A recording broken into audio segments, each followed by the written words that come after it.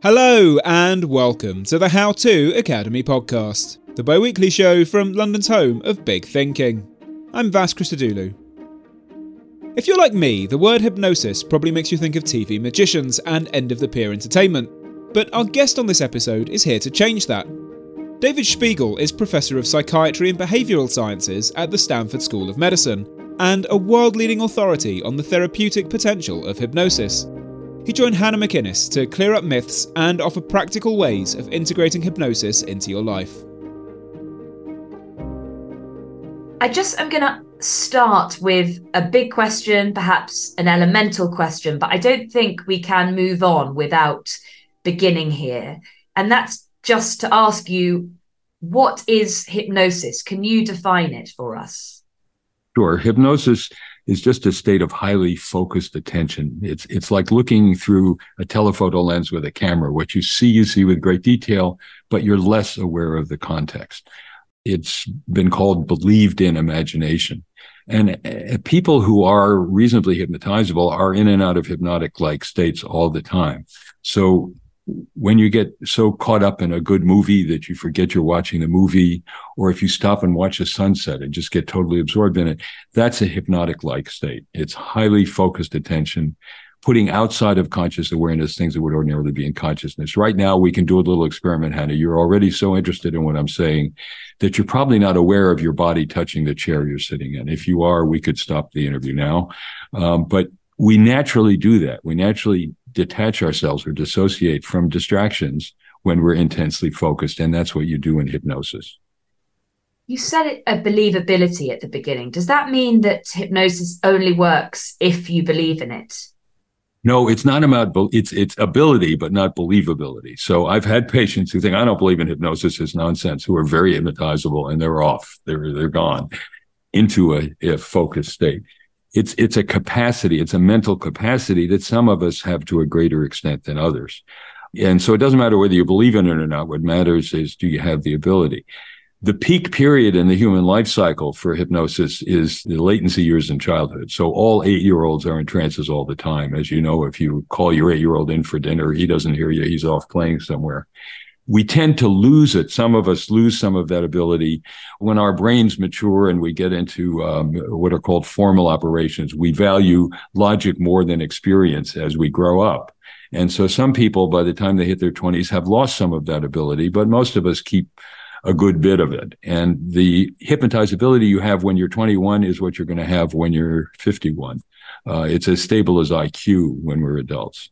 The type of hypnosis that you're talking about, i.e. when you're sort of sucked into watching a movie, as you said, or a book, or what we sometimes think of as a flow state, if we're really engrossed in and involved in something, feels to me like something meditative, something trance-like, something different, though, to what you would imagine you're put under if you go to see someone like yourself.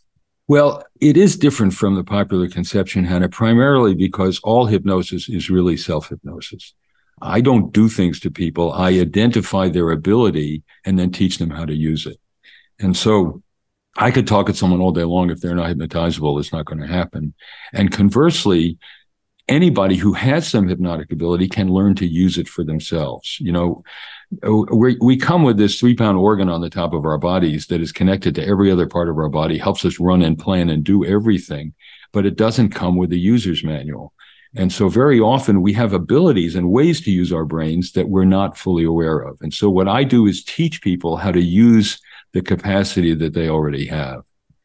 Okay, so before we come to some of the things that we might come to you with, or ways in which we can help ourselves, such as sleep and anxiety and stress and all things like that, can I ask you what prompted your interest and began your journey in hypnosis? Well, Hannah, it's something of a genetic illness in my family. Both of my parents were psychiatrists and psychoanalysts. And my father, as he was being prepared to go off to fight in World War II, he was a battalion surgeon in North Africa, met a Viennese refugee who couldn't serve in our army, but who had learned about hypnosis because he was a forensic psychiatrist in Austria. And he had a smallpox scar in the middle of his forehead. And he noticed that the prisoners he was interviewing would be talking and suddenly their head would sort of go down and they seemed to go into some altered state.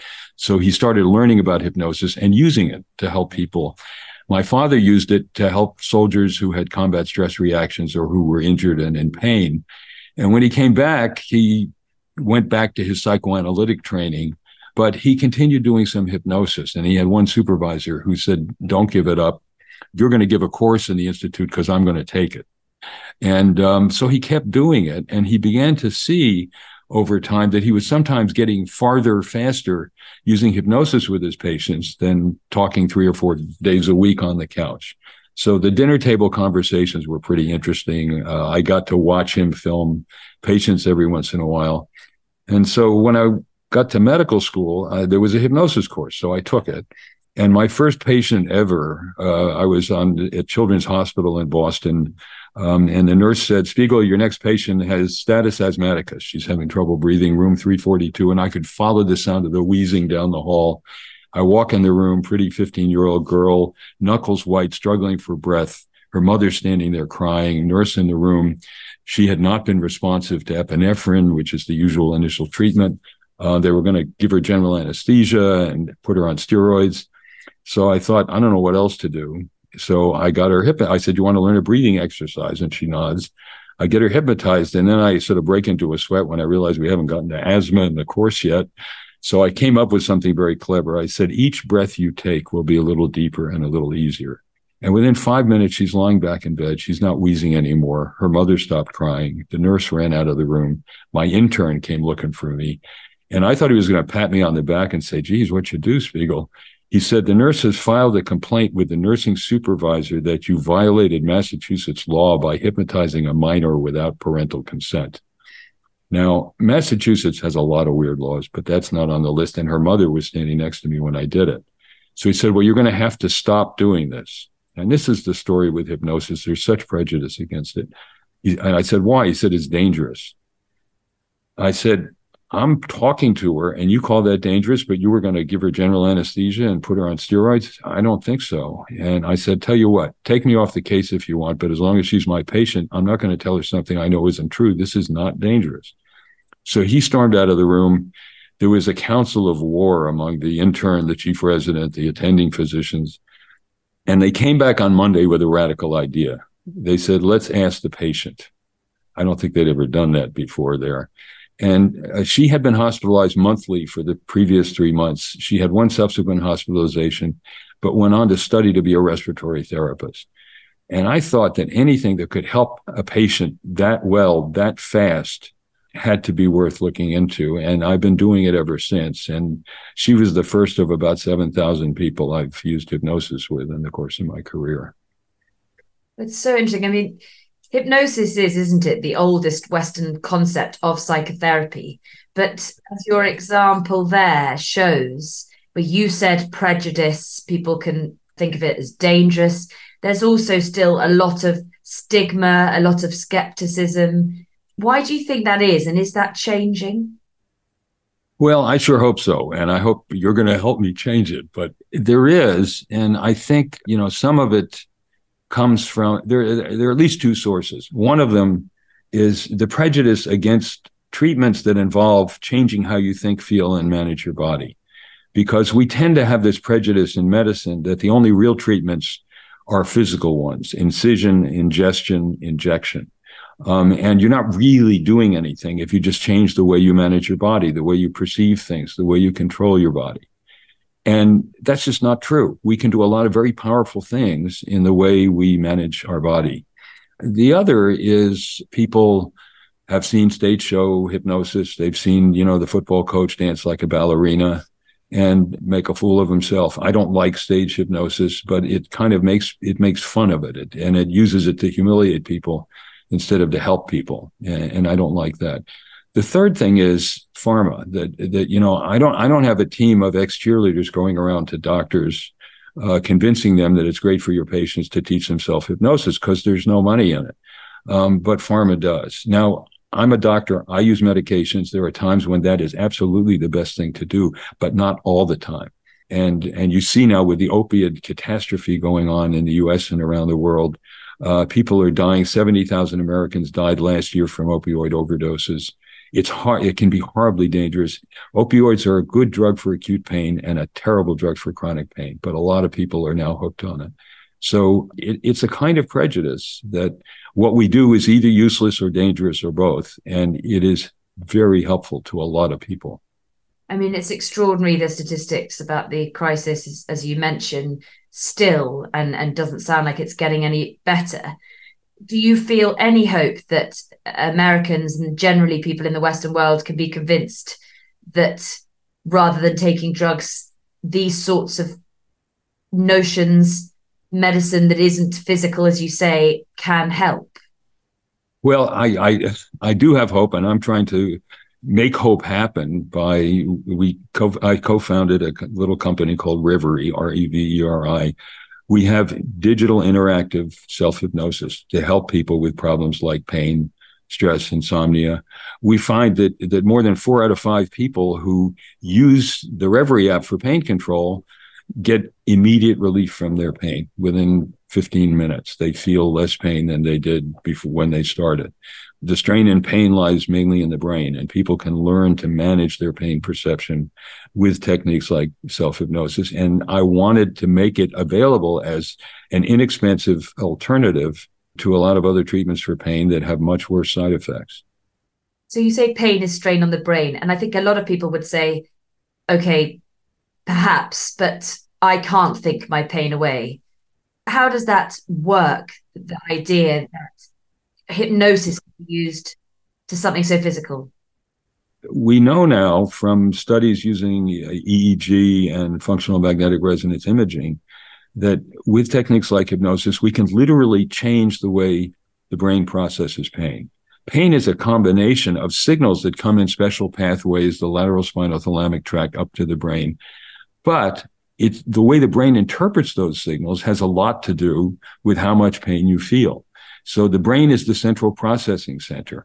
And there are athletes who break their ankle during a football game who don't realize that they've done it until the coach looks at their swollen ankle and says, "What happened?" Women have delivered children for millennia without chemical anesthesia. And they'll tell you it hurts, but it's not a kind of pain that they cannot learn to manage. And so the idea that any adverse signal that comes to your brain is automatically going to result in the same experience of pain is simply not true. So how do you do that? How do you help a patient? How do we help ourselves to alleviate pain? Sure. Well, I'll give you an example, Hannah. I had a lovely young woman who was 7 months pregnant come to see me. She had very bad lower back damage and terrible pain. And of course, as the baby grew, the pain got worse because the weight in her upper body was higher. She couldn't take medications because she was pregnant. And I had her pain was 7 out of 10 when we started. And I said, I got her hypnotized. She was quite hypnotizable. And I said, where do you naturally feel more comfortable, the most comfortable? She said, taking a warm bath. I said, good, well, we're going to take a bath. So I had her imagine that she was in the bathtub, feeling the sense of warmth, a kind of tingling numbness penetrating into her body. And after a few minutes, she looked different. And I said, how are you feeling? She said, I feel better. I feel warm. And I said, at the end, how's your pain level now? She said, it's 3 out of 10 instead of 7 out of 10. But she looked angry. And I said, what are you angry about? And she said, why in the hell are you the last doctor I got sent to instead of the first? She'd have nerve stimulators implanted, all kinds of things that didn't work. And so you can often comfort yourself by imagining yourself in situations where you actually do get relief from the pain experience. And you can trigger those same circuits of pain relief in your brain that you do when you take a warm bath or take a medication for that matter. And that is something that people experiencing pain can do for themselves. They don't need to come to see you. No, they don't. They don't need, I mean, they can, and there are many clinicians who are well trained in hypnosis who can help them. But my thought is, I've learned things from helping people that can be used without my actually being there. And so we built this app, Reverie, where you hear my mellifluous voice. I ask a question, you give an answer, the system processes the answer, and you'll get a different instruction next, depending on how you've answered the previous question. So it's as much like being in the office with me as we could make it. And so I guide you through an experience of finding ways that you can modulate your experience of pain, or what I say is filter the hurt out of the pain. And for 4 out of 5 people who use Reverie, they feel immediate pain relief from using it. One of the other things that you help people with is insomnia. Again, I wonder if you could give us some examples of how people can do that themselves. Glad to do it. Well, I'm a professor. I'm good at putting people to sleep, hopefully not while I'm lecturing. What we have people do is a couple of things.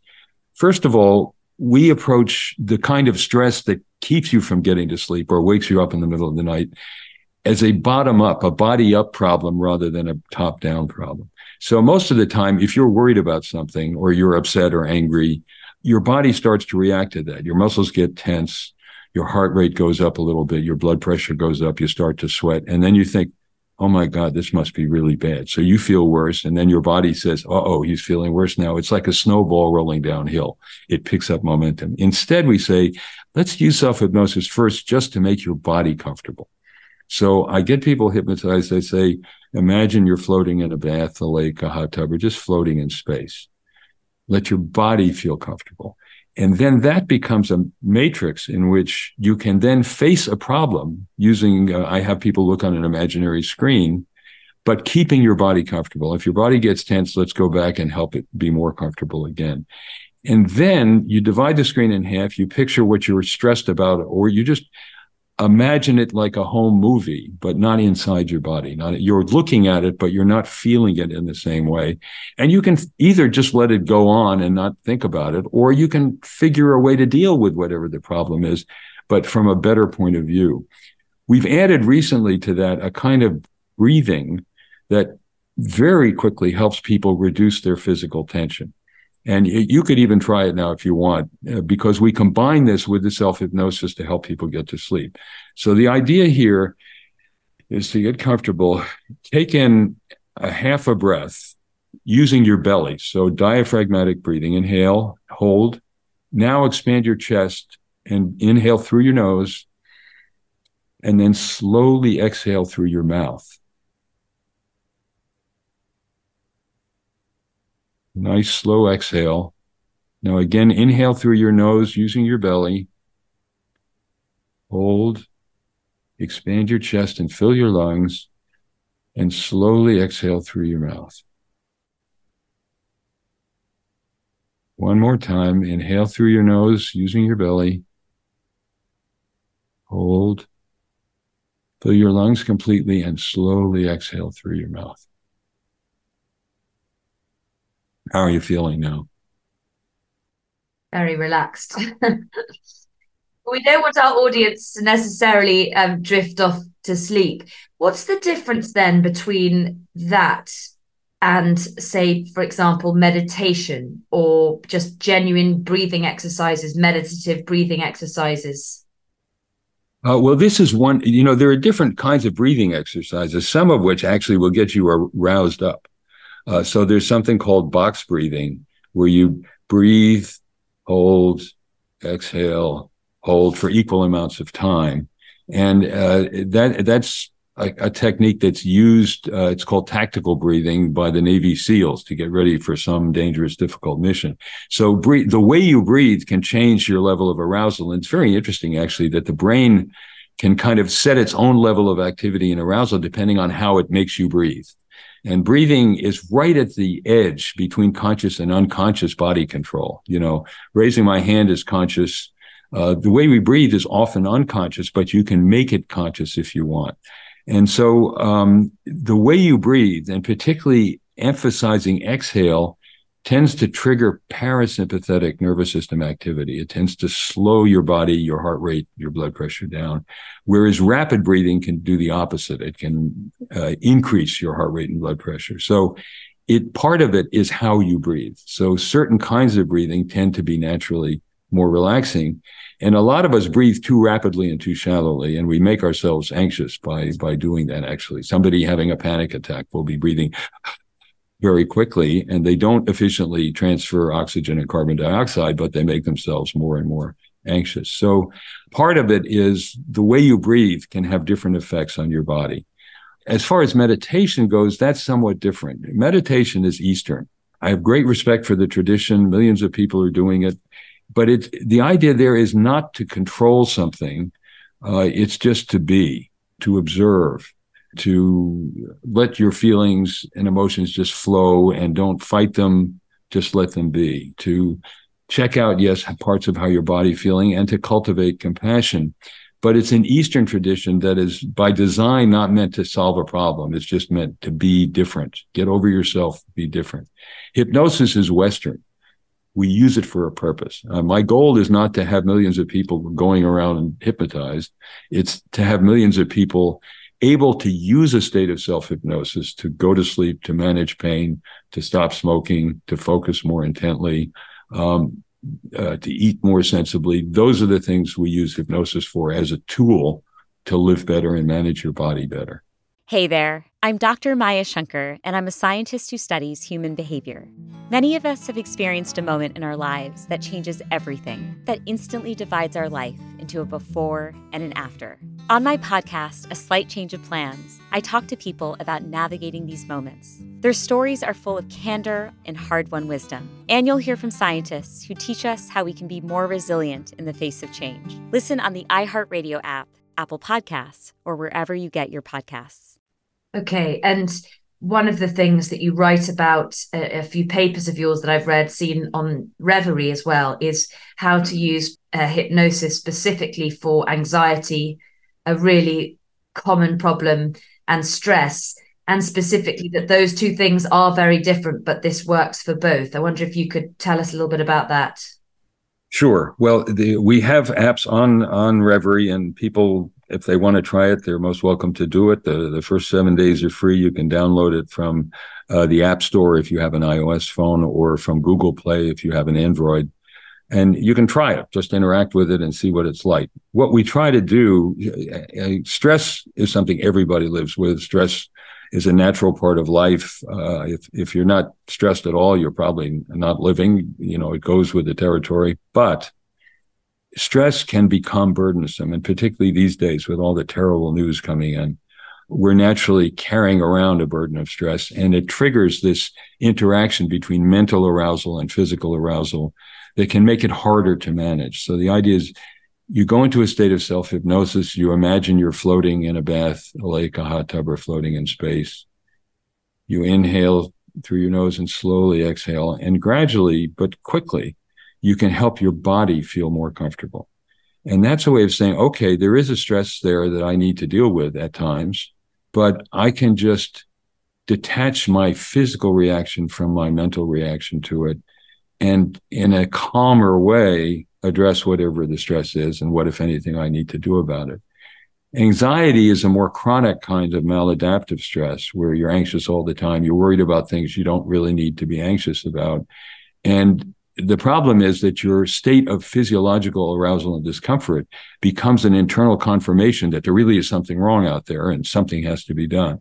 So if you can just learn to balance and control your physiological reaction with self-hypnosis, you can learn to manage your anxiety better, and come to recognize it for what it is. It's a kind of a maladaptive alarm system that's going off when nobody is trying to break into the house. You can see it from a different point of view and become an expert at managing your body better, controlling your body so that it will help you to deal with whatever it is that's stressing you out.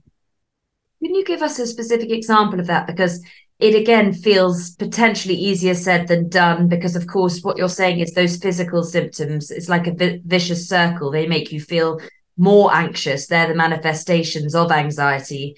They make you feel more anxious. But perhaps you could give us a specific example as what you can do to identify those and to try and rationalize it, is what it sounds like you're saying we must do. Well, people always ask me, well, do you use it yourself, Spiegel? And the answer is yes. I was trying to water ski, And I was kind of anxious about it because a number of times I had wound up face first in the water and felt kind of foolish. And I realized that I was doing things that made inevitable what could have happened but shouldn't have. And so I went to a state of self-hypnosis, and I just said to myself, arms straight, knees bent. Because I was doing the opposite. I was holding back on my arms and keeping my knees stiff, which didn't give me the flexibility I needed when waves came along.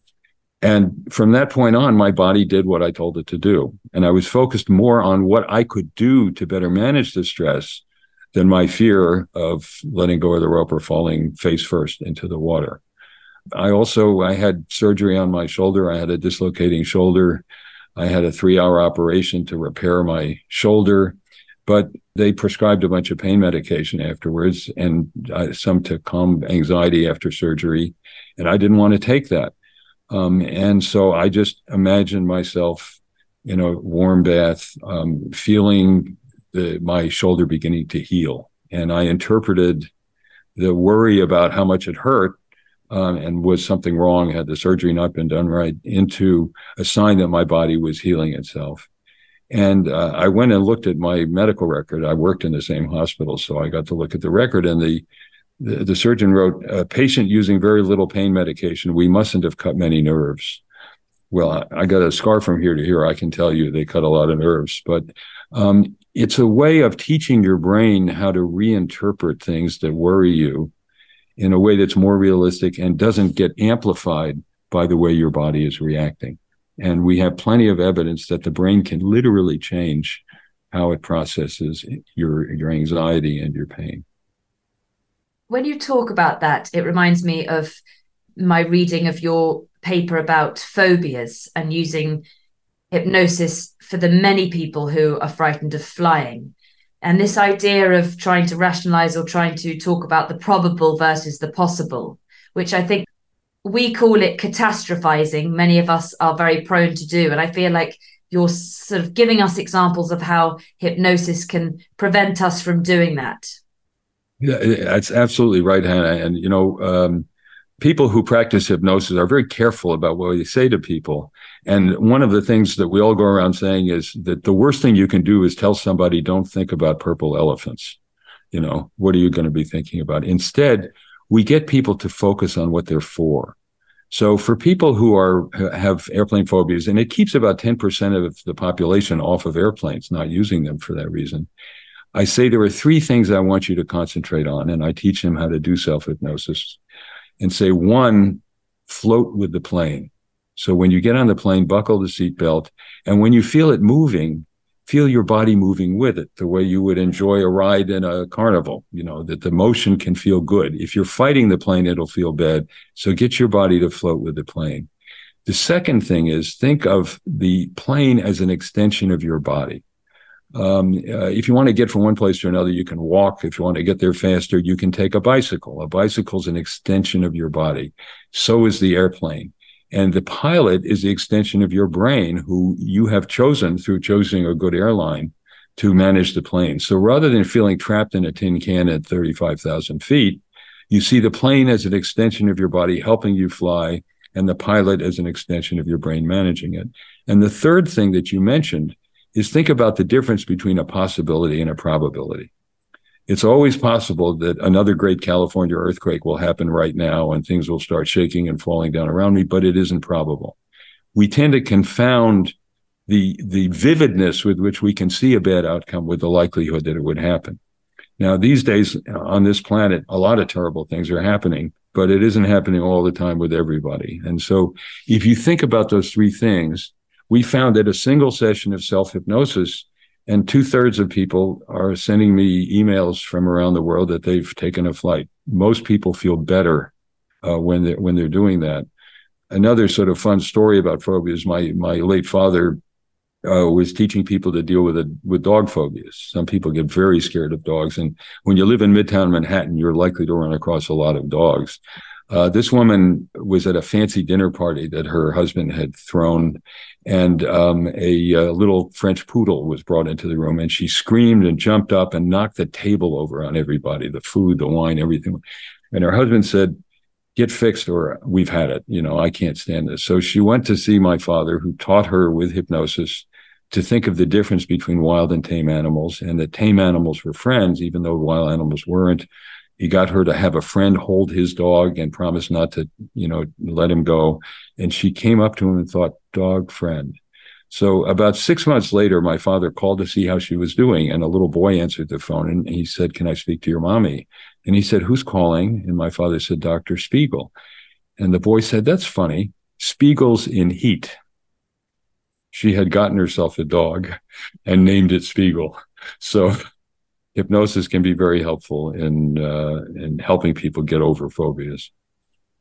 I've had a long history of phobia of flying, and those 3 points have made me, they really did actually help. The things that you just, I haven't used it on a plane yet, but just imagining them, very helpful to imagine taking that on board, quite literally. But you were mentioning about children being very susceptible and in a trance slightly all the time, really, or much of the time.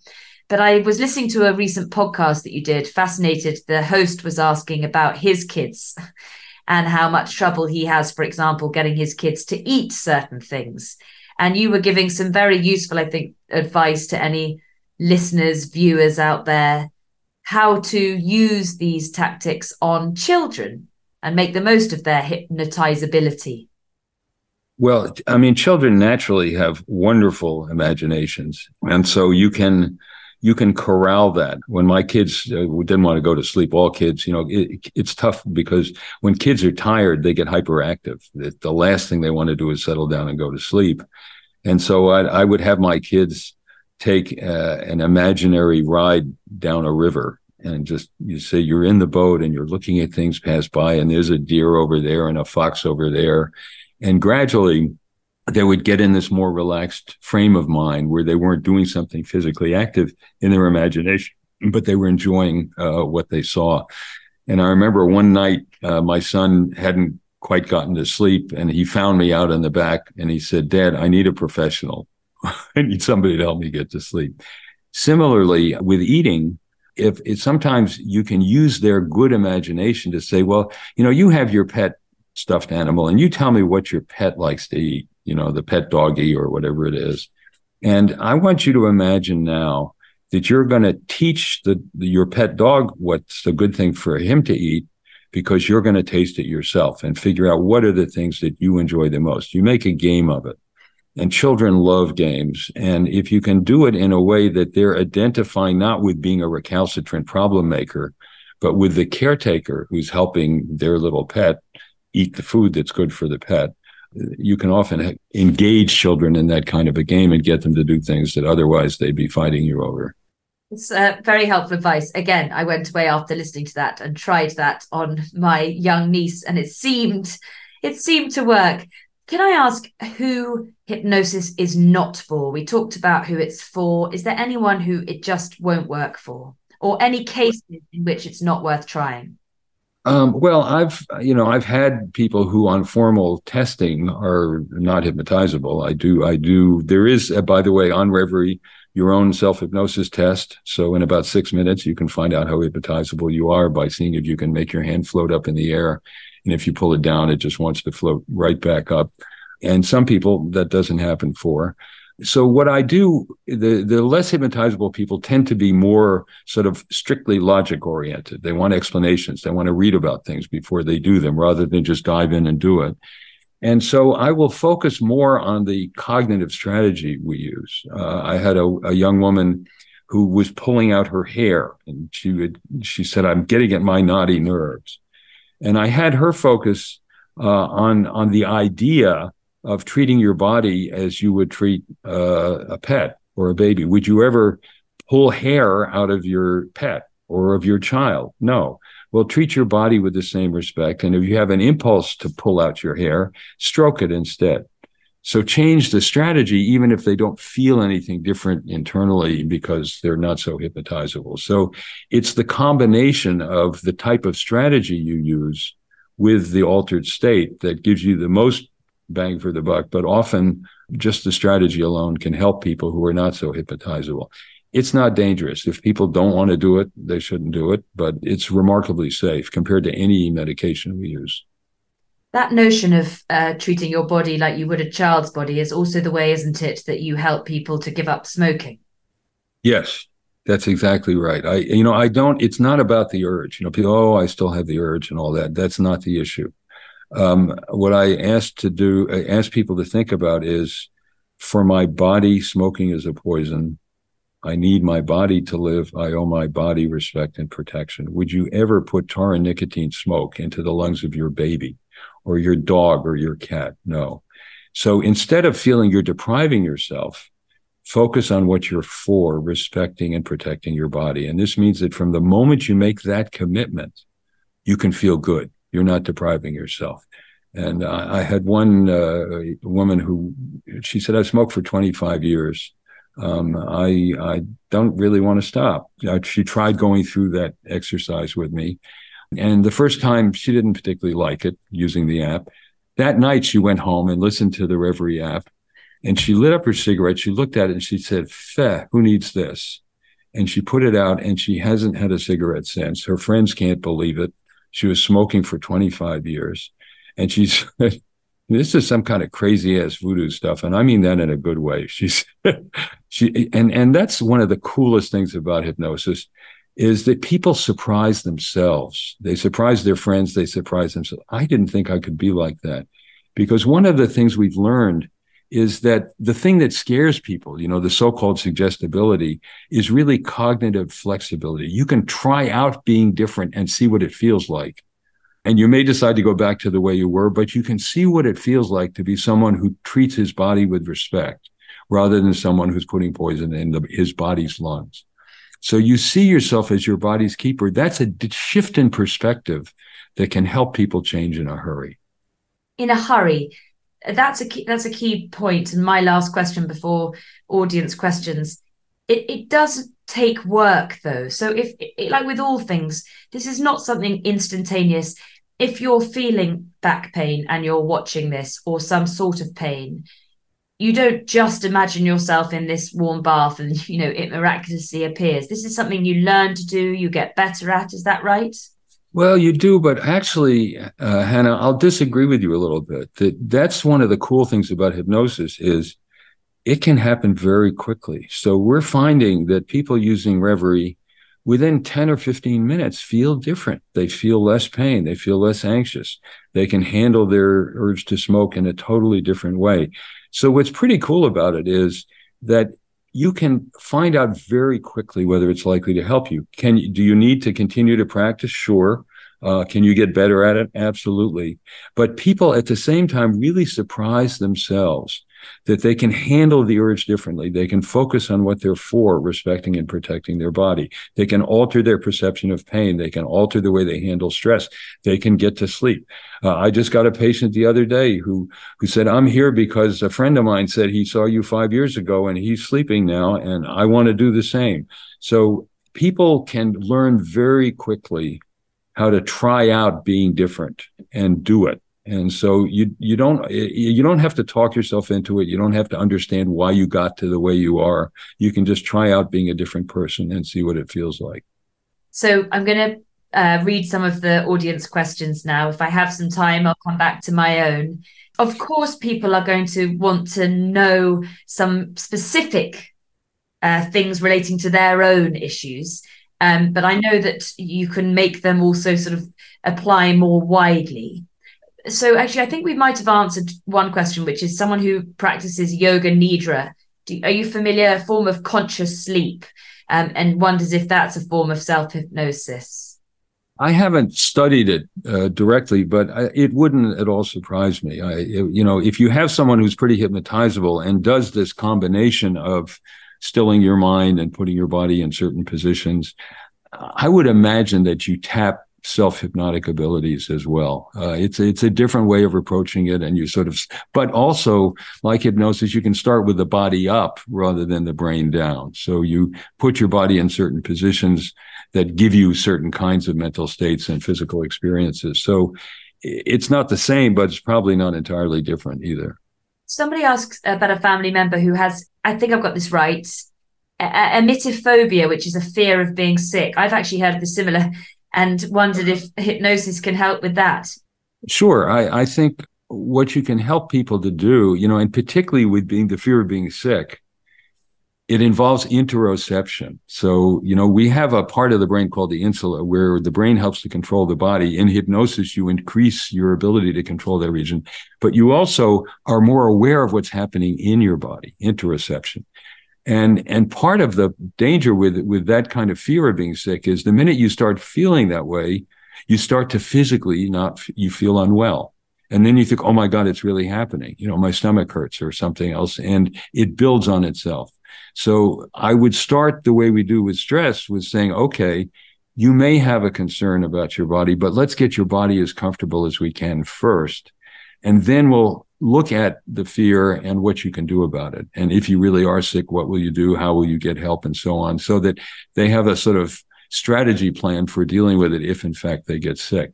But you start out by interrupting that cycle of mental worry and physical discomfort that seems to only confirm the fact that maybe you really are sick. So hypnosis can be very helpful in modulating that interaction between body and brain. Now, I think we have covered this, unless there's any other tips, but somebody said if they wake up in the early hours, wee hours of the night and aren't able to get back to sleep, is that a form of insomnia, and will hypnosis help? Yes, the answer is definitely yes. It's about the most popular program we have on the Reverie app. And it can be a form of insomnia that is not at all uncommon. And, I was worried when we built Reverie that it wouldn't be quite as good as being in the office with me. And so that's why we made it interactive and we structured it very carefully. But then I realized that in some ways it's better than being in the office with me, because if you wake up at 3 a.m. and want help getting back to sleep, you probably don't want me in your bedroom telling you what to do. What sorts of things would you be talking people into and describing on that? For insomnia, Yeah. Yes. I would do a couple of things. I would have them imagine, look up, close your eyes, take a deep breath, let your arm float up in the air, and imagine you're somewhere where you feel safe and comfortable physically, a bath, a lake, a hot tub floating in space. Do the cyclic sighing, inhale, hold, inhale, and then slowly exhale. Exhale twice as long as the inhale period. And then picture just picture a pleasant scene, somewhere you enjoy being, where you naturally feel good and relaxed. So use your brain then to help reinforce the physical comfort that you have. Or picture something good that happened to you the day before, where you felt you helped somebody or you accomplished something. And get your brain focusing not on frustration about not sleeping, but on something that naturally makes you feel good and comfortable. And we find that it is very helpful to people in getting back to sleep. I mean, it's interesting you say that, because I think probably the thing that most keeps people awake is that frustration, beating themselves up about the not sleeping. So how do they stop themselves from doing that? Because it's such an innately wired thing that you're checking your clock and you're feeling worried and more worried that you can't sleep. Right. And all you're doing is waking yourself up. And one thing I advise people is turn your clock around, put it somewhere else. You don't want to know what time it is when you woke up, because that's an arousal cue. You'll just wake yourself up more. And your bedroom, it should be a place for just sleep and pleasure and nothing else. You shouldn't do work in your bedroom.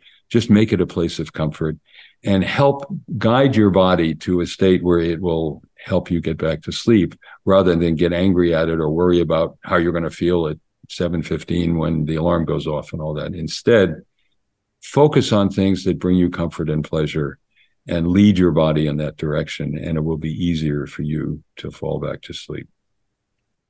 Okay, another relatively specific question, but again, I know people who have this same phobia. So Viva says she cannot overcome her fear of driving a car. Her mother doesn't drive. I've never been in an accident. I cannot understand where the fear came from, and now lives in a place with no public transport.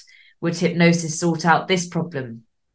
Yes, absolutely. And there are a lot of people who are fearful about driving. And first of all, cultivate your ability to get your body comfortable and relaxed. And focus on what you do. Many people kind of retreat from the car.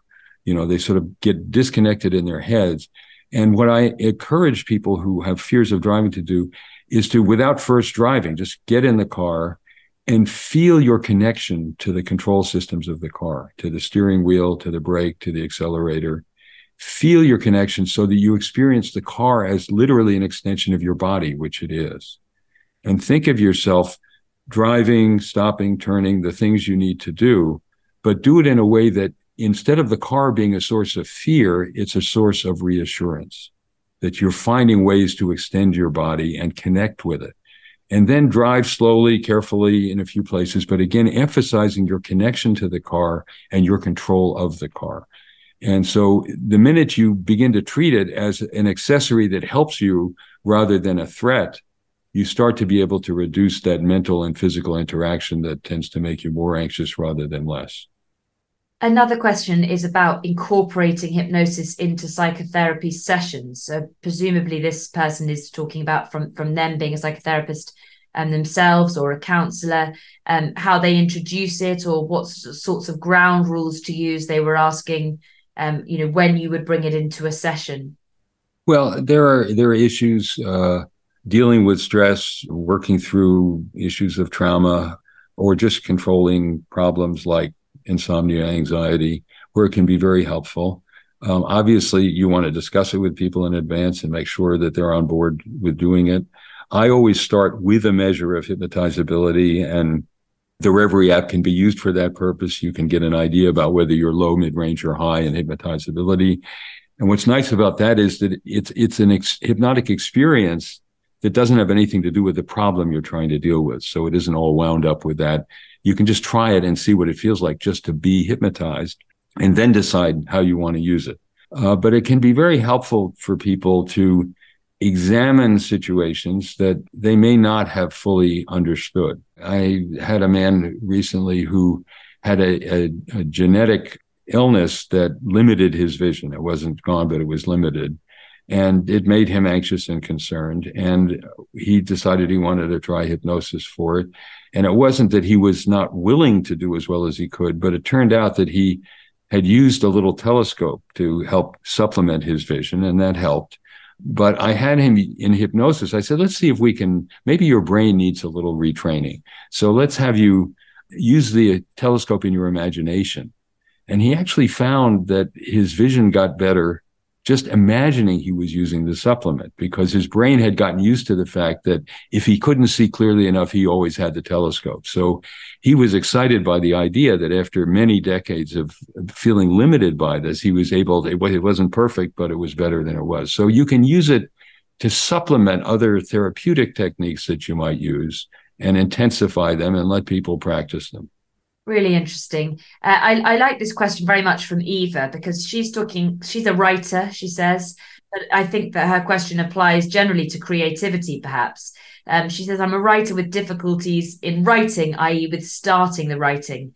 Are there any techniques or tips you can offer from a hypnosis perspective?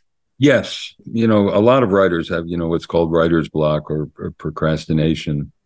And I'd say in situations like that, the best is the enemy of the good, that many people get sort of tied up because they want to express things perfectly and they sort of don't know where to begin. And so what we try to do is get people to use hypnosis, get their body comfortable, and then in their imagination, just envision not the whole story you're going to write, but how you might start it. Or who are the readers that you want to reach, and what do you think you could say that would hook them into the idea of reading the story? So reduce things to sort of manageable chunks, something that you can picture yourself doing very quickly and easily, and then a series of steps that will lead you to write the story. So you're not going to have a whole finished article done in 30 minutes, but you can picture the path that you would follow. And some people like to actually see it as a path and what's over here and what's over there, that allows them to make a scaffold upon which they can complete a story. So picture something that leads you to want to take a walk down that path rather than feeling overwhelmed and avoiding it. You're reminding me of a certain, a Rumi quote that I heard the other day, as you start to walk on the way appears, which is sort of what you're saying. Just begin, and then it will appear. Somebody asks whether hypnosis could help with bipolar and mental issues such as that, mental difficulties. It can, but I would say people with true bipolar disorder, this is one of those places where actually medications are extremely effective. It's one of the really good stories in psychiatric medicine where people who have this, where they get too high all the time and then they can just sort of crash and get down. I would say hypnosis might help as a supplement if you're on mood stabilizers or lithium or something like that. I had one of my bipolar patients who said, "Doc, I feel like I'm living inside a pipe. I don't get too high, I don't get too low." So if on top of your mainstream treatment, you're finding that you're a little edgy or having a little trouble controlling your energy or feeling more down than you should, hypnosis can help with that. It can help you put into perspective your excessively optimistic plans or your excessively depressing and restrictive thoughts about yourself. It can help you to sort of get them into perspective and not get overwhelmed by them, but in conjunction with standard medication. A lot of what you've been talking about in terms of things people can do to rearrange their thoughts, to change their thought patterns, sounds very similar to cognitive behavioral therapy and other talking therapies. But I have read that it's actually advisable to do both of these things together, to substitute, as you say, hypnosis with cognitive behavioral therapy, or does one suffice? Well, it depends. I would say the nice thing about hypnosis is pretty quickly whether it's likely to help or not. So there's no harm in trying it first. There are times when using hypnosis as a way of intensifying your focus of attention and then using it to focus on the steps you would take in CBT to picture the problem framed in a different way, to recognize that you can take one step at a time, to challenge your distorted notions about how bad you are or how dangerous things are, one step at a time. There are times when I think the two put together can be very helpful too. The nice thing about hypnosis is that you can feel very quickly whether it's likely to help. With CBT, you need a certain amount of practice and structure and homework to make sure you do it long enough that you see the result. But yes, I see no harm at all in trying to combine the two. We started off talking about the hypnotic state that you experience when you're watching a film or reading a book, the flow state I was mentioning, when you're really absorbed in something creative.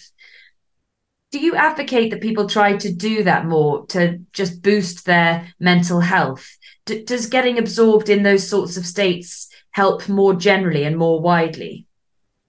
Absolutely. I think we live in the Garden of Eden and we're kind of messing it up, but we don't enjoy it enough. And there's plenty of evidence that just taking a little bit of time to get lost in a sunset or take a walk and just enjoy, the beauty of nature, having a shift in your routine with a little more physical activity, but also learning to appreciate the beauty of life, the joy of being with friends or loved ones.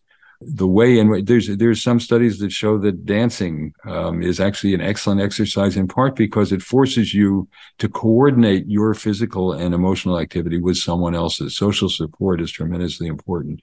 And there's something hypnotic-like about falling in love, being with a loved one. So let your brain shift gears in that way. Let yourself get absorbed in things that you enjoy. It's good for them and it's good for you. And it is often hypnotic-like. Okay, there was one other question I don't think that I got to, that someone was asking about something you refer to in a paper, which is more about using hypnosis to overcome past trauma that's still affecting people now. And there are some techniques that you actually suggest to help with that, people who are still traumatized by things that have happened in the past. I would say in general, yes. One of the terrible burdens that people who have been victimized in one way or another is that they tend to blame themselves for events they didn't control. we would often rather feel guilty than helpless. And hypnosis can be very useful in saying, go back to that situation. Your body is safe and comfortable now. Picture yourself as a child when you were hurt and answer the question, was this your fault? Should you blame yourself for what happened, for what someone else did to you or something like that? And very often there's a kind of release that comes where people look at that and they just say, no, that wasn't my fault. And so I said, be a good parent to yourself as a child. And I've had people say things like, I'm stroking her hair, and feeling relieved of a burden of sadness and self-blame that they didn't deserve. So it can be a way of getting in touch with an earlier situation, but then being able to step away from it again, not feeling immersed in it all the time. It can really help people change their perspective on important aspects of themselves. So just my final question then, from all you've said, is that we should let go perhaps of this idea that hypnosis is being under a sort of a spell from which you emerge when someone clicks a finger. It just isn't that. It is much more about the way you talk to yourself, the way you think of your mind and your body. It's a much more that. It is not this idea that you come out of a trance or go into one. That's beautifully put. And that's why we built Reverie, is to give people that experience of just being able to experience themselves from a different perspective, to explore capacities for change, for self-understanding that they may not have previously utilized. And it's a natural ability that many of us have and can take full advantage of with techniques like Reverie. So you've put it very beautifully that's right. It's a different way of experiencing yourself. And the world. Well, on that, it's very neatly, we've had our hour, but it's fascinating to hear from you. And I hope we didn't send anyone off to sleep with the breathing and the techniques half an hour ago. And thank you, as ever, to the audience who've signed in. Fantastic questions, and I hope we got through all of them. Eva, who asked about the writing, says big thank you to both of you. So thank you very much. Thanks from me, and thank you to all of you. Thank you so much, Hannah.